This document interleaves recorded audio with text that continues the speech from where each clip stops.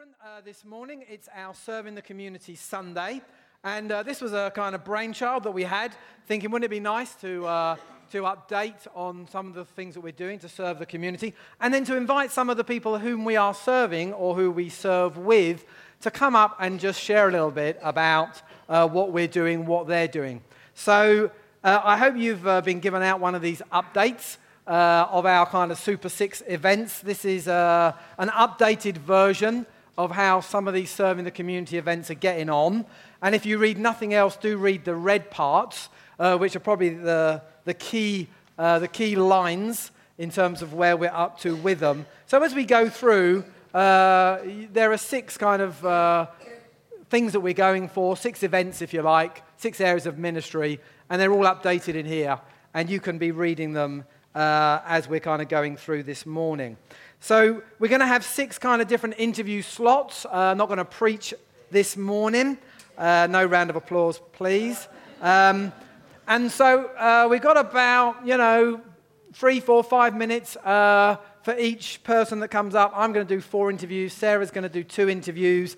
And hopefully through it you'll get to hear a little bit about some of the things that are going on, and we'll get to learn a bit more as a church about some of the things that we're involved in and some of the things that other people are involved in terms of serving the community. So that's how it's going to work. Is everybody all right with that? Yeah. Beautiful. So we're going to start off, and I'm very pleased to say that Nick O'Flynn from Oxted School is here. So Nick's going to come up. Let's give him a warm round of applause, shall we? Very good.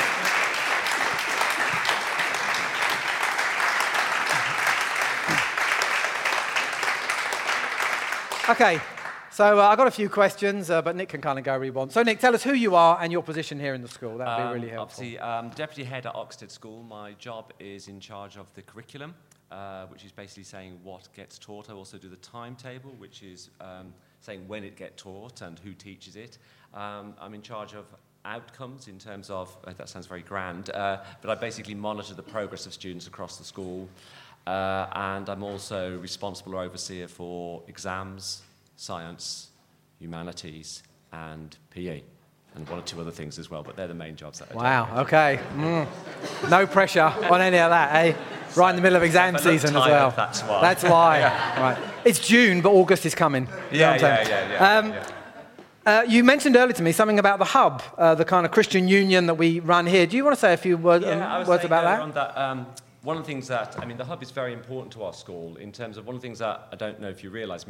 My job is curriculum, and the curriculum often seems to be like maths, English, geography, and all that. But actually, as a school, and all schools have a duty to promote spiritual values. And actually, we are inspected by Ofsted when they come in, and it's one of the things they look for. And to promote those and to develop those isn't just a question of just having RE. That, ticking a box doesn't do it. And so something like the Christian Hub, which allows students to come together to explore their beliefs, to develop their spiritual understanding, is something which we as a school, think is of great benefit to our school community. So, yeah. Great, fantastic. Nick, not long ago, I think the Senko coordinator asked whether we would be able to send some teams in for the church to help with some reading and writing with years 7 and 8. I think we were due to go. There was a team ready to start, but unfortunately, due to some staff sicknesses and changes, it won't be able to begin until next term. But maybe just explain to people, to the church and to those teams going in, how those teams going in, helping those youngsters to read and that would be able to help them. Well, unfortunately, ours is a very big school, over 2,000 students, and there is every year a significant minority who have very, very limited reading ability. And, they may be from family backgrounds where reading isn't the norm, or their peers don't read, it's all computer games and TV. And when they come to school, they even in the early days, they cannot access the curriculum. And it's bad enough in the early days, but as they go through, if you can't read, people think, oh, well, that's going to be bad for English, but it's bad for history, it's bad for, all subjects. Later on, one of the biggest problems the mathematicians have is not the problems, it's the English and the questions that they're asked. The students can't read them. And so if students can't read, they'll start to drift away from the rest of the school and can't keep up with curriculum. And that causes many problems. And obviously those students get disaffected, they become isolated, and it leads to behavioural issues. So having people there reading with them one-to-one not only develops their ability to read, but it also shows them that, reading is something that their peers do, that is an enjoyable thing. So it's a really, really important thing for us to get that done. Great. Nick, we appreciate what you do as a school here. I've had 3 children go through the school. My youngest just finishing this year. So we appreciate, and I think, like being the England football manager, everyone can look on and say, oh, they should be doing this, should be doing that. Try and do the job yourself. So we do appreciate that. And we really do have a heart to support and serve the school as individuals, but as a church. Is there anything else that you think that we could do to help support? I have a wish list. Okay. Ice cream, holidays to Barbados, I understand. A couple of things that we thought would be useful is, firstly, careers is a very big aspect of the school. And there's a couple of ways that we feel as a church you could help us out on from a careers point of view. The years 10 and year 12 have work experience, and we are always looking for good opportunities for them to go in terms of work placement. So if any of those exist, you're able to provide those, that's brilliant, because, they are difficult to get hold of sometimes, and certainly ones in the local community are hard to find. Another area linked to that is we have this thing now every Friday where ex-students, but it doesn't just have to be ex-students, come into school, and it's called Future Friday. And again, it's linked to careers because it's about people coming and sharing their experience about their job, what they've done, and how they got there, and what the skills they need to, or what they've got to succeed in their job. So again, if anybody wants to volunteer and come in, explain about their job, how they got there, what the career advice they could give to our students, again, that's really, really useful. And the third thing, which I'm afraid is a bit materialistic, is any old laptops or tablets is always. There may be, I have various old laptops and tablets that, you sort of like, constantly renewing in this day and age. But if any of those that you've got spare, we can find them, we can, our IT team can sort of clean them up and reboot them, and they're really, really useful for us. Fantastic. Well, great. Listen, Nick, thank you so much for coming. Thank you for all that you and your team and staff and colleagues do in the school. We know how important it is to educate youngsters. We know it's a difficult job. So really, we just wanted to say well done. Thank you. Thanks for taking the time to update us. And I'm sure if there are any of those things that you've mentioned that we can do, we'll do them. Why don't we give Nick a round of applause, shall we? Thank you so much. Thank you very much. Thank you, Nick.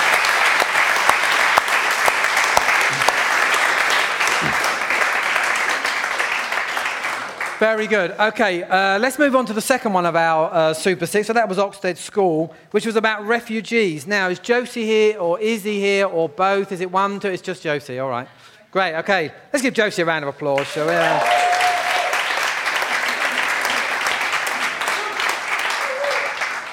So I think that you'll be aware that we're looking to partner with Tandridge District Council about to support some refugees coming over from Syria. And we were in contact with the council just last week. They're still very excited, supportive, got things in place, but the one big issue is still a property and accommodation. A 2-bedroom flat, small 3-bedroom house that somebody will rent. Not so much the finances that are needed for that, it's really the suitable property and a landlord who will be happy to have some refugees in there. So that is still the big kind of need and prayer point.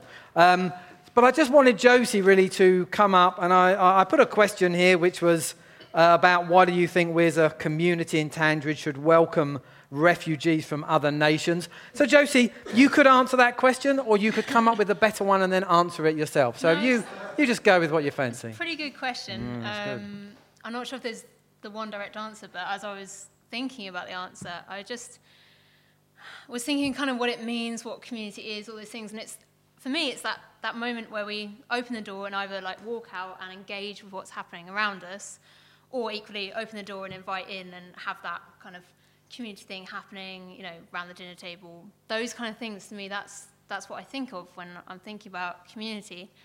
So for me, inviting refugees in when we can is a reflection of community at work, is what it really means when it comes down to it.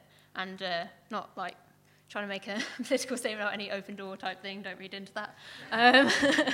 It's just, it really gets to the heart for me about what it means to be welcoming and working well as a community together. Yeah. Fantastic.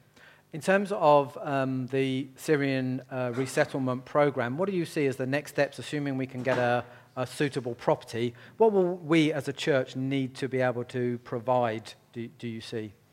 I think it will really need to engage with who turns up. It's it's really easy to talk about the refugees, the Syrians, but their families, just like us, they look different, just like our different families in this room look different. So whether that's the people in the family, maybe their English will need some help, so people just to have conversations, just navigating around English culture, around Morrison's. I found Morrison's quite terrifying when it's busy, so it's just someone to go do the shopping.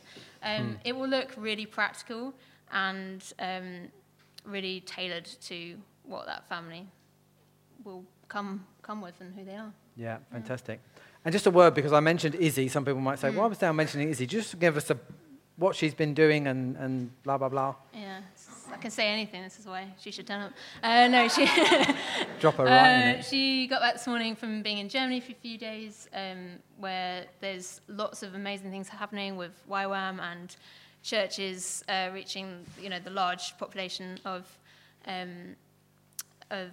refugees there. But before that, she's been in Jordan and learning Arabic and just getting stuck in and seeing what it's like being in the Middle East. So definitely when you see her around, grab her and ask her about it. She's amazing, and just talking to her, I think you'll really enjoy it. So yeah.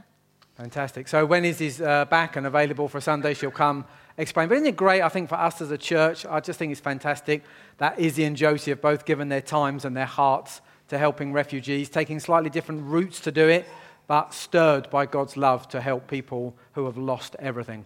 So I think we want to get fully involved, fully behind them. So when you see Izzy, do ask her, and we'll make sure that she comes up here and explains and shares what she's doing. Okay, there's refugees. Let's thank Josie, shall we? Great, thanks, Josie.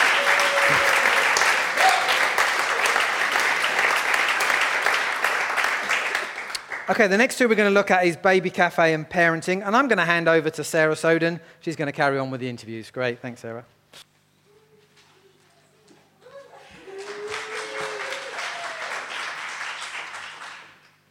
So first of all, we're going to talk about Baby Cafe. So if Laura and Catherine, if you wouldn't mind coming up. And while they come up, just a quick summary that we run a Baby Cafe with King's Church and Baby Cafe. And Catherine is our breastfeeding counsellor and sort of represents the NCT. We run that for an hour and a half on a Monday afternoon. It's for mums with tiny babies. And what we try and do is support the mums, sort of socially, give them nice coffee and cake. But also we have Catherine's expertise there as a breastfeeding counsellor, and we have a house visitor that comes regularly just to support the mums. Catherine, could I just ask you a couple of questions first? Let me put that down. Thank you, Sarah. So, Catherine, could you just explain what your role is and how you've come to be involved in our Baby Cafe? Okay, well, I trained to be a breastfeeding counsellor I qualified in 2000, which means I've been doing it for nearly 17 years now, trained with the NCT. Inspired because I struggled myself, so please don't think that I sailed through it and was smug. It came from a background of struggling and appreciating the support I'd received. And the Baby Cafe is a UK network, and in order to get the licence to run a Baby Cafe, you need a qualified person to be the facilitator. Baby Cafe consider a breastfeeding counsellor to be said person. So for my sins, that's what I do. So really, Baby Cafe is all about helping to normalise the chaos of new parenting, managing reality versus expectations and where those two worlds clash and collide. And it's also about providing a safe space to say things you mightn't want to say.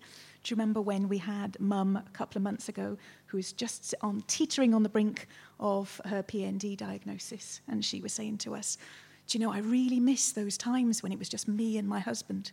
And she felt she could say that at Baby Cafe. It was a safe and warm and enveloping space. So it's about normalising. It's about helping people on their new parenting journey. And it's also really basically about helping a woman who's in pain, who's struggling, Many of us have been there. and it's about tea and cake too, because many of the world's problems can be solved with tea and cake. And Catherine does a great job, really, at those of you that have been, really.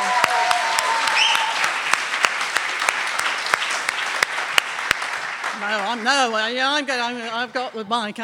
She does a great job, really, at holding the group. This is mine. I've got the talking stick.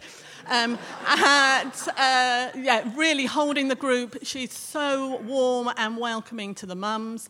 We do get mums coming in a desperate state, really tearful, with tiny babies, like a week old.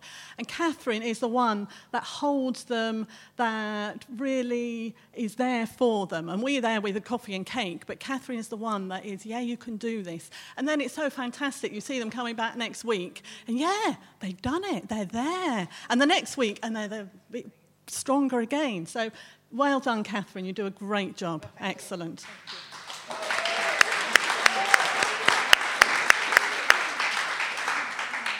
And now I just want to introduce you to Laura. Some of you know Laura already. She has been one of our mums on Baby Cafe, who've come to Baby Cafe.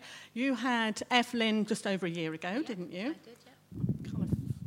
Take this out. This is better. And so Laura came to Baby Cafe then. Laura, could you just say what you got out of Baby Cafe and what you're doing now, really, as well? Yeah. Hello, everyone. I had my daughter 13 months ago. Yes, I'm here, Ma. I think a lot of mums kind of know that breastfeeding can be a bit tricky, but you think, I'll just do it and muddle through. And actually, it can be very difficult. And after 3 weeks of crying all day, every day, and getting very depressed over it, and health professionals telling me, your baby really should be gaining some weight now. And despite feeding her every hour and nothing happening, I turned to Catherine for some professional help at a point where actually that specialist help is so vital and so important at that time. And to be able to go to somewhere like Baby Cafe that is welcoming and free, and tea and cake, and has a nice environment, you feel comfortable to go and ask for that help, and you're among other people who are in the same position as you. So I talked to Catherine and described lots of the things that were going on and the problems I was having, and I thought, I'm at this point of just giving up, I can't do it. And Catherine then sent us off and recommended a really lovely clinic. Catherine said, well, actually, it sounds like your baby's tongue-tied. And she picked up on all of that.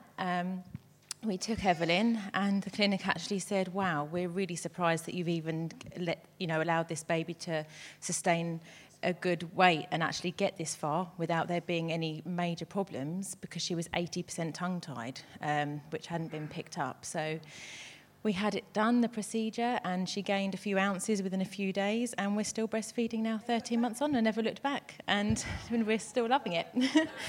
And without Catherine's help in Baby Cafe, it would have been a massive different story. So that massively inspired me, and actually through friends who really helped me as well, and amongst other mums that have had babies similar time to me and seeing their struggle, that's inspired me to now help other mums and become a breastfeeding peer supporter and help out at Baby Cafe. So I'm there alongside Catherine, so especially if it's very busy, I'm able to sit and chat to the mums and, have a little bit of knowledge and a little bit of expertise to kind of maybe help work out what's going on and a friendly ear, and then I can hand over to Catherine if there's anything major that needs to be dealt with. So yeah, it really works together. We work as a good team. So thank you. Thank you. And so Laura does a great job.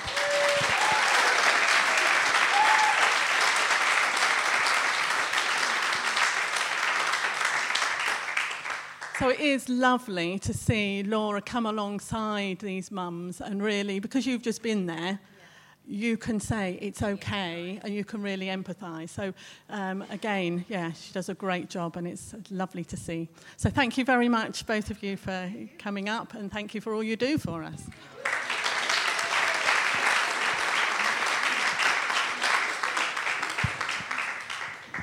And then the next bit that I'm going to talk about is just a little bit about parenting. As you know, over the years we've done numerous parenting courses, and we still carry on doing that. But something that we've just been developing over the last 6 months, well, a couple of years we've been working together, haven't we?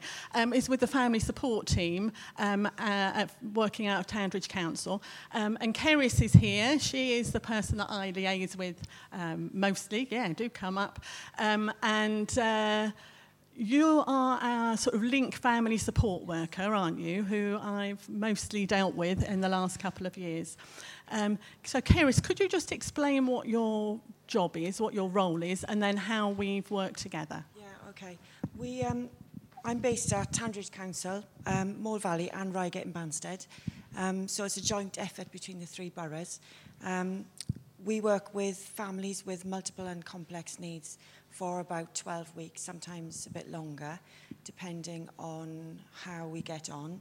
And my job is to work with the family and then to build a team around the family of people who can help them to meet the needs that haven't been met previously. And what's really different about it, I think, is that it's a whole family approach, as opposed to individual agencies working with families. So, for instance, you could have a drug agency working with one member of the family, but actually somebody needs to go in and work with perhaps the parents or see how the siblings are, that sort of thing, so that we can pull it all together and actually get everybody's experience and maybe work with, so for instance, say a parent is not able to support that child through their issues, and that's why they've ended up turning to drugs, then, you know, it could be mental health issues or something, so we get their mental health professional in. And it's about that, a team being more effective. We will then have meetings, 2 or 3 meetings, maybe 6 weeks or 8 weeks apart, and then those meetings can continue without us as key workers for as long as is needed. And we do work with hard-to-reach families, so it is difficult sometimes to get the results that we would like to have, but we are usually able to make some progress. Yeah. And can you just explain how we've been working together in the last couple of years? Okay. Well, when I first started coming to Tandridge, I could see these little posters everywhere saying parenting courses, and I thought, right, I need to speak to these people who are doing this. And I came along and I met Sarah, and Sarah was very receptive and very supportive right from the beginning. But like I say, our families are hard to reach, so we had to devise different ways of meeting the needs together.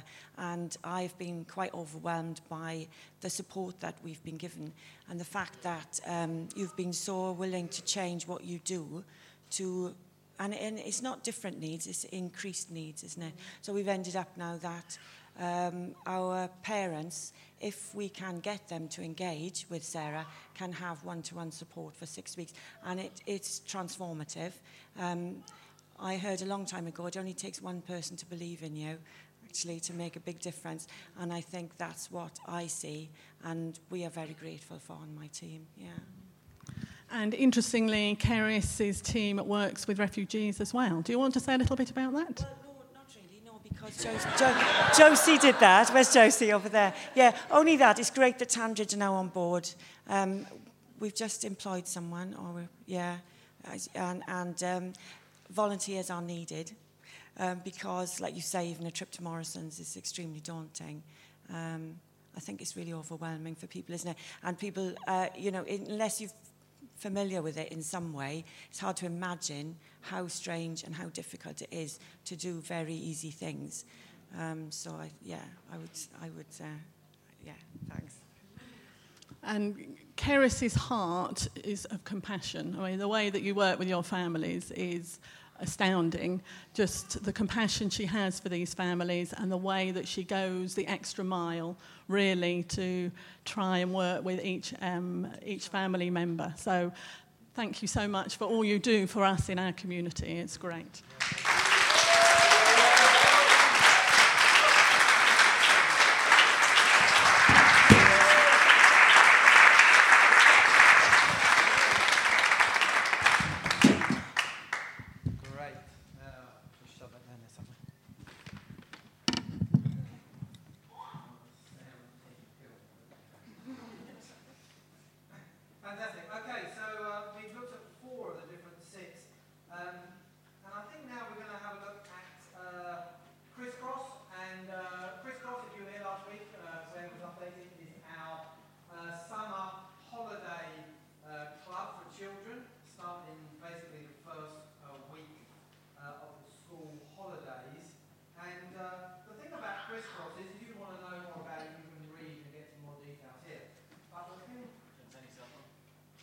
I'm back. You all heard that anyway, didn't you? Because my mouth is loud enough. The thing about Crisscross, rather than going into what the ins and outs of it are, which I think you've probably got a grasp of, Helen Ainsworth is here from St John's Church in Hurst Green. Because the thing about Crisscross is we want this to be an event that the community can be served by, but is put on by different churches in the local area. And so can we just welcome Helen as she comes up? And I just want to ask her a few questions. Helen.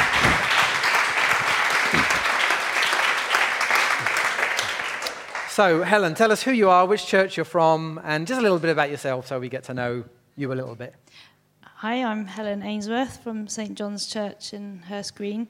And my children go to Friday Club, so they know Claire, and my older daughter goes to Impact. So we've had a bit of connection with the King's Church through that. I became a Christian many, many, many years ago, and my husband and I felt God called us to St John's Church in Hurst Green nearly 13 years ago, and that's where we've been ever since. Okay, fantastic. And your connection with Crisscross as a kind of event?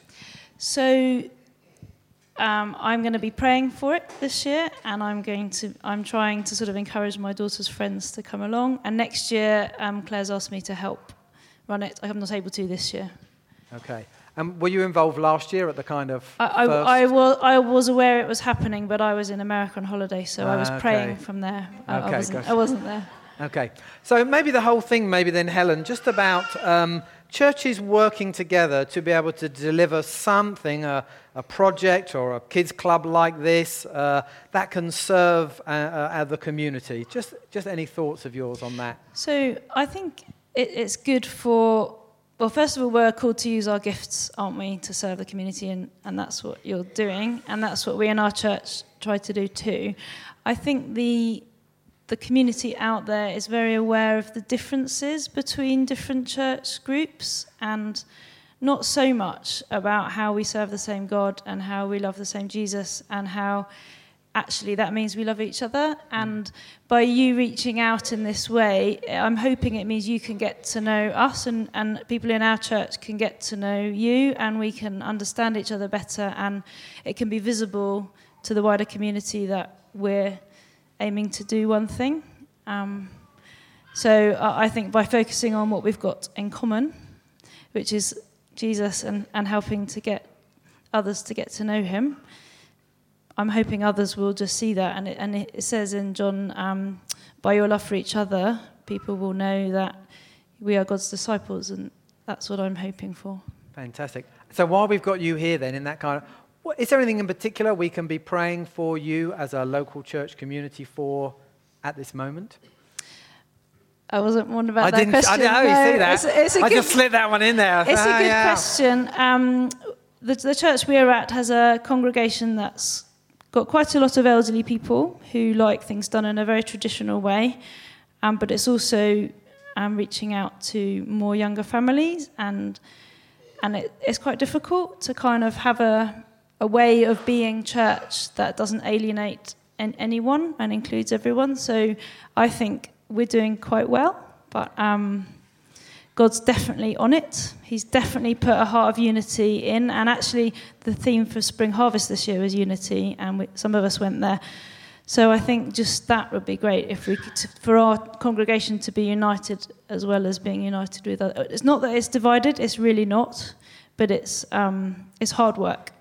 Great. Well, Helen, it's great. I mean, we wouldn't be able to do Crisscross in the way that, we would love and think God wants it to be done without the help of other churches and other Christians. So I think it's fantastic that we can do it together. Amazing to think that, in a number of weeks' time, this room, please God, will be filled with 50 children all hearing about Jesus and being served in that way by lots of different Christians, lots of different churches from this area. So well done, thank you, and thank you for coming today and answering my questions, especially the last one I just slipped in there. Let's give Helen a warm round of applause. Thanks, Helen. Brilliant.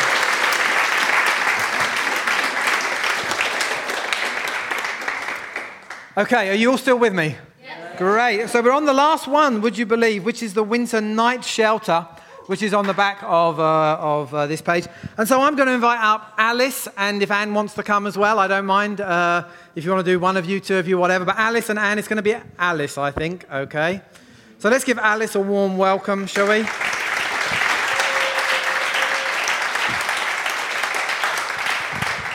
So Alice, tell us something of yourself, and then tell us something about how this Winter Night Shelter ministry started, and then maybe tell us a few stories.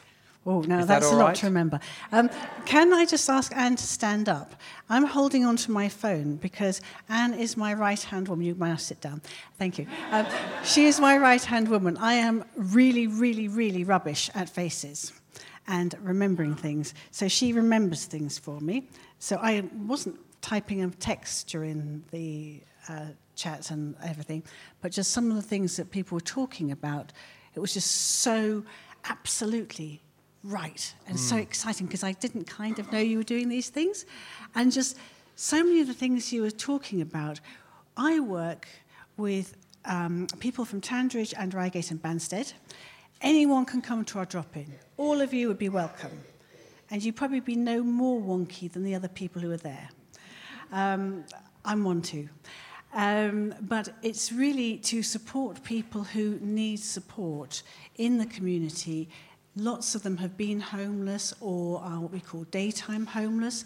That's elderly people, mostly men, who haven't really got a support network. And so they've got nowhere to go during the day, so they just come and be with us. That sounds a bit grim, but I like play and I like fun, and we have several naughty corners because people get a bit cheeky. And it's always against me. I don't know why. I'm such a sensible person. I just don't see what happens. But this is really crucial because you're going to become involved with the Winter Night Shelter. I know, I'm really excited about that. I'm going to run a very special training course just for you lot in your own space. But you can come to all the others as well, and that's great, and go out and practice.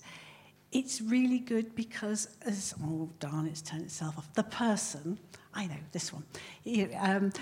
Nick? There, 10 points to me. Thank you. I do love points. You don't get points for getting it wrong first time. You know. No, 20 points. All right, go on then. Okay. Nick was talking about people being unable to read. And although we have highly educated people who fall off the ladder and get to be homeless, we also have a lot of people who are not very good at reading, or for reading is an issue. So if you can help Nick to get so they don't come through to us in decades' time, that's great, because if people are without those skills, then coming to us, when they have these stupid forms and medical forms, which I find difficult. Well, okay, I'm not that bright, but they're really difficult, and they ask really tricky questions, and we help people fill those in. And if we can stop some of that, we haven't had refugees from Syria, but we have had people who have come from other nations who have found themselves homeless. Very good. Have I answered one of the questions? No, I'll tell you what, let me fire some questions at you. Very good. So how long ago did you start the Winter Night Shelter? It was begun as a prototype about 6 years ago. What happened was a certain council, not yours, said that there was no homelessness in Redhill. My predecessor, Ian, was somewhat surprised because the number of people who were turning up at Hope 2540, named after Matthew's Gospel, in as much as you do this for these my brothers and sisters, all those things, meeting people where they're at. So Ian had a lot of language. Oh, blow, he thought, I will start a Winter Night Shelter. And this was in around about September. And everyone said, you can't do that. But God was there. Well, obviously, he's always there. We all know that. But he was so there because we need mattresses. And Ian said, well, where'd I get mattresses from? So he rang someone in the police. And they said, well, if you can pick them up today, because it just so happens we're changing the mattresses at a certain police area. And he said, oh, well, that's going to be a tricky thing. So he rang a friend in the council, said, I need a van and a man. And he said, well, as long as you need it today, because someone hasn't turned up for a job. And it just everywhere, and it just gives me goosebumps. But I can tell you I came in and right at the beginning as, please do volunteer. Don't listen to the next bit. In one of the prototypes, one of the first evenings, I had agreed, because I'd been homeless, and it was a surprise to me. I speak nicely. I got a bit of education. I was married and had a family and a home, and I thought I had pensions and all sorts. And it was a big surprise to find myself homeless. I was very blessed that I had friends who had a spare room. So I was what they call sofa surfing. But when later on this charity turned up, I thought, I'll go. And I steeled myself, because although I'd been homeless, I expected them to look scary and be a bit smelly and horrible, to be honest. I was such an idiot. I mean, I don't know why people tease me. But, if my guys are in here, there are two who really haven't had a shower for a while because they are living in a shed. But everybody else, you wouldn't spot it, and you wouldn't know with them. They're just in a pickle. And I have an addictive nature. I have to be really careful not to eat all the biscuits. I have to be really careful to stop working because I love the work I do. So I'm always fighting with my addictions, and I can really relate to people who have an addictive nature. And that's why we like chocolate. And so I put my hand up for chocolate. How many people over the 6 years, roughly, do you think you have served at the winter night shelter? Roughly, ballpark figure, whether it's one night or 6 weeks or 12 weeks. Pass. We have a limited number of people we can take in, and I will take only people who are suitable, because I don't want my volunteers or their premises to be in a bad state. So we don't take anyone who's violent towards women. And also the people who come in have to agree to the rules, which is not to be too grim. Around about 25 a year, I'm looking for Anne for confirmation, I'd try not to sneeze.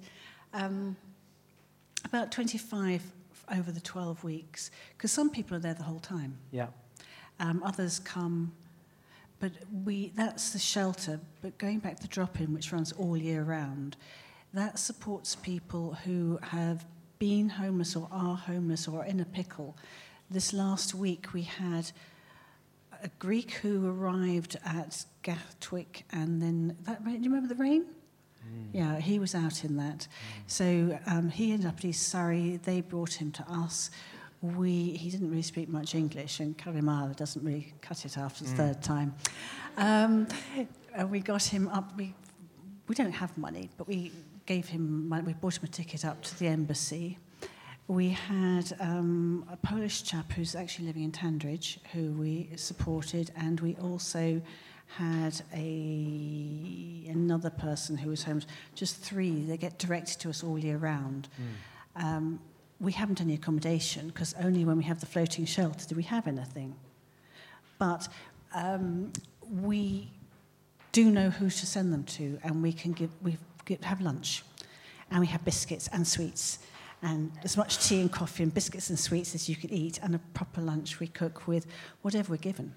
Right. Okay, so the drop-in runs all year round. Lots of, I should imagine you're into hundreds of people over the 6 years. Have come in through you, been directed on, been helped there in the moment, or directed to where they can get help. Both. By someone else. And then once a year for 12 weeks, you get different churches to put on a winter night shelter so that 8, 10, 12 people, men and women, won't have to be sleeping out rough over the worst times weather-wise. You can Is have that 10 right? points for that. Very good, thank you. Good. Tell us a story of someone's life who has been changed, touched, helped by the drop-in or the winter night shelter. One person, one story. Rare moments of silence, I feel. It would be very easy to talk about Jason because Jason's very upfront about it. Jason is an alcoholic, and so I don't talk about people behind their backs, but as he would be quite happy to stand up here and tell you, he has had quite a complicated life. He's done well in his life, and he's had some real issues, and alcohol was always teetering, and it sneaked in and sneaked out. He ended up really in a bad space. He came to us on shelter. We don't take drunks into shelter. Jason was dry when he started, and don't listen to this next bit. But if we know someone, and if we know they're a quiet drunk or a sleepy drunk, we might just let them in and not put them on the street during shelter. And yeah, of course we didn't do that. But we kept showing him love and love and love. And two things happened with him. One was he was at Christ Church, South Nutfield, one of your Tandridge churches. And that's a church a bit like yours. It's sort of, although you don't worship there, the church is in the hall. It's all joined up. And he heard the singing. And he was like, whoa. And so anyhow, they went through and they went and saw a band, and it was not church as he understood it. And this was the beginning of seeds. Jason had some real fallings off and ended up living behind St. Matthew's Church with his 10 green bottles, and they're white bottles of vodka, aren't they? But he ended up getting housed, and he is clean and he is dry. And he, through the churches, one of them was St. Luke's, Reigate, and he was just taken up with that. And he's getting confirmed this July. Wow, okay, wow. He's in his late 40s. He's still very much a seeker. He still has, well, anyone who's an addict's an addict for life. It's an illness. But he is doing that. I just want to, I know you said one, and I never keeps the rules, but just going back to somebody else, my predecessor had said about this one person, don't let them in to drop in. He's a complete, and he's messed up and all of this and all of this. Well, I like to give everyone their chance with me, because I'm not somebody else. Well, this guy was quite young, and he was on social. He's got all kinds of issues. He's been homeschooled because he had issues. And he was very badly bullied. And it turned out nobody really ever listened to him. And I want to talk to him a bit because about the parenting things. If they'd had the parenting options that Keris was offering, then it's probable that he would never have ended up with us. If he had had a bit more support from what Nick's looking at, he'd have probably never, because he's really, really bright. But he has sofa surfed through his teens and his early 20s, and he's had sort of loose drug, not addiction, but, you know, he smokes a bit of weed and he does a bit of stuff and he parties a bit.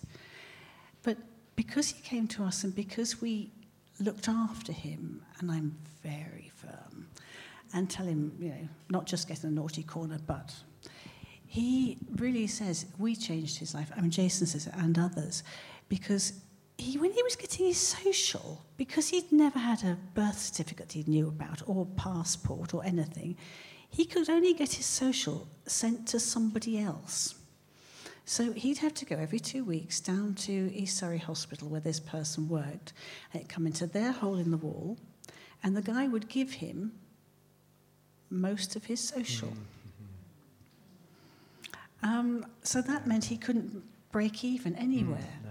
And it's finding out these things through the drop-in which supports the night shelter, and people finding out there's other people and other people there, because I really want everyone to be a team. So the other drop-inners who know more than I do, they share that.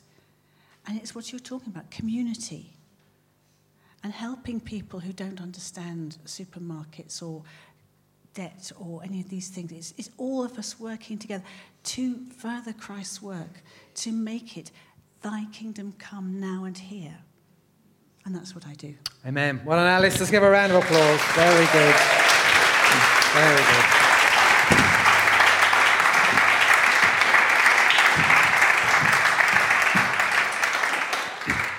Okay, I just want to say a few words. You know, I do want to say thank you to everybody who's come along and shared this morning, just giving us a glimpse really into your world and how you serve. I was thinking about this morning, I came up with this Bible verse, or it was the one that I felt God highlighted to me from Mark 10:45. I think it will come up on the screen behind me. This is Jesus speaking about himself. The Son of Man was Jesus' favourite way of referring to himself. And Jesus said this, "For even the Son of Man," he's saying even me, even Jesus, even I, "did not come to be served, but to serve and to give his life," or my life, "as a ransom for many." What is serving? You know, serving is about doing good for the benefit of someone else, motivated by simply doing them good. It's not about getting a personal reward or a benefit. Whether you're paid or voluntary doesn't make a difference. People who are paid, it's just to enable their time to serve. The heart attitude needs to be the same. It is that I want to do you good. I want to benefit you in some way. And so I want to say to any of those who serve, however you serve, whether you're in church or outside of the church, then well done. Well done. Well done for the things that you do that maybe go unseen and unnoticed. Lots of things happen inside the church and outside the church that nobody notices. Many of you wouldn't know that Eddie and Annie, over the last few weeks, have been serving a couple of families in our community who have fallen on hard times. I know it, but lots of you wouldn't know it. But the truth is that there's lots of things that go on unseen, unnoticed. I'm sure teachers in the school, people in the family support team, things just one-to-one conversations, kindnesses that make a difference. But I want you to know this, God sees everything. God sees absolutely everything. Why do people serve? It's a question why do people serve? I think the reason is because God made people and he made them in his image. And therefore we all have something of the characteristics of God about us. And because he is a God who serves, in other words, because he's a God who genuinely does things for the benefit and good of others, then the outcome is that there is something in the heart, the very makeup, the very DNA of people that make them want to serve, that move them to serve. It's just many don't realize that kind of innate driver that is in everybody to serve actually comes from the fact that we are created and made by God in his image. And we know that God serves because of this verse. See, it says that he sent Jesus. He sent Jesus, his son, to serve. And you know, nobody sends the thing that is most precious to them. In this case, God the Father sending his one and only Son. You only send your one and only Son to serve people if you yourself have a heart to serve people. And this verse, Jesus says, you know, even I came not to be served, but to serve. The inference by Jesus is, look, I am God's one and only Son, and he sent me to serve. The inference is, therefore, everybody gets to serve. Everybody is called to serve. How did Jesus serve? Well, firstly, you know, he did lots of stuff, like he healed the sick. That's how he served the sick. He healed them. He raised the dead. I mean, that's not bad, is it? If you're dead and Jesus raises you, he's just served you pretty well. You know, there's lots of incidents in the Bible when there are people, for all manner of reasons, who were not in their right mind. They were out of their right minds. They couldn't think straight, couldn't act straight, did crazy, stupid things that hurt themselves. And you know, Jesus put them back in their right minds so that they were able to function. Can you imagine how our community of Tandridge would be if Jesus were walking amongst us today? The waiting list in the health centre and the doctor's surgery would seriously go down. Imagine if the social services and the health officials and the mental health professionals and the addiction professionals actually found that there were a whole range of people they were dealing with who had suddenly met Jesus and from being out of their right minds were now in their right minds and were able to live and function and do all the things that they needed to be able to do. You know, if you read the accounts of Jesus' life, that's what he basically did. He spent his days going round serving people at their point of need for their benefit and their good, and telling them who God was, what the kingdom of God was like, and why he was serving them. That's basically what Jesus did. If you don't believe me, open your Old Testament and read the accounts of what he did. And the joy, of course, is that is the job that he has given to us, his church. That's the job that he's given to us in every generation, in every place. It's why I believe serving the community is not an optional extra for us as a local church. It's not something that we can take or leave. It's something that is right in the heart of God and therefore needs to be right in the heart of us. And secondly, and ultimately, although Jesus served in those ways, benefited people in those cool ways, actually there was something much more fundamental that this verse tells us. It says, ultimately, Jesus came to give his life as a ransom for many. See, ultimately, Jesus served us. He did something for our benefit by paying the price for sin so that you and I could be forgiven.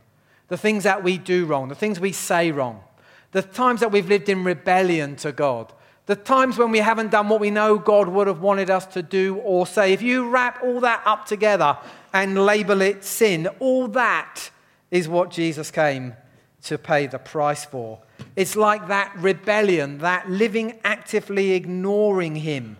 Those things, they act like a hostage taker. It's like we're taken captive by them. It's like they imprison us. And then they say, now I've got you imprisoned, I'm going to demand a ransom price to be set free. But the problem is that we as prisoners, we don't have the ransom price. We don't have enough to be able to pay it. We end up in this terrible position. In order to be forgiven by God, we need to pay a price, but we don't have the ability to pay. And so the Bible says that Jesus came, laid down his life, died on the cross. That was the ransom price. That was the figure, if you like. That was the cost that had to be paid in order for you and I to have our sins forgiven, that debt to be paid off. And that's how Jesus has served you and me. He has paid a debt that we could never pay ourselves. He didn't need to pay it. We couldn't force him to pay it. He didn't do it for what he could get out of it. He did it for our good, for our benefit. He served us. He laid down his life so that you and I could be forgiven and reconciled back to God.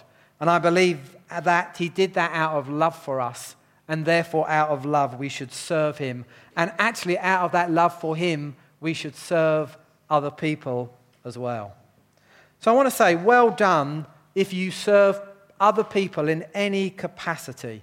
I want you to know this, whether you're a Christian or not, every time you serve another person, do something for their good or benefit, you are following in the footsteps of Jesus. You are following in the footsteps of Jesus. He sees it all, every word, every action, so well done. But I also want to say to you, don't miss the opportunity to personally get to know him, to personally get to know Jesus. He is the one who laid down his life for you, and he did that because he loves you and he wants to know you. I'm going to pray, and then we'll have one more worship song, then we're going to end. Lord Jesus, we thank you that you served us and you were prepared to lay down your rights and your comfort and to die on the cross so that we might be forgiven. I thank you that you've put that kind of heart of service within people. And I thank you for every person here who serves another person in any way, in any shape, does anything for their good and their benefit. I want to thank you that that pleases your heart. And I pray that if there is anybody here who doesn't know you, that even this morning, even right now, even as we worship this next song, would you please come and speak afresh into their lives and into our lives. We just stand in awe of who you are and what you've done and what you achieved on the cross. We thank you, Jesus, for your glory. Amen. Amen. Why don't we worship, and then I'll say a few words, then we're going to end. Thanks, Tim.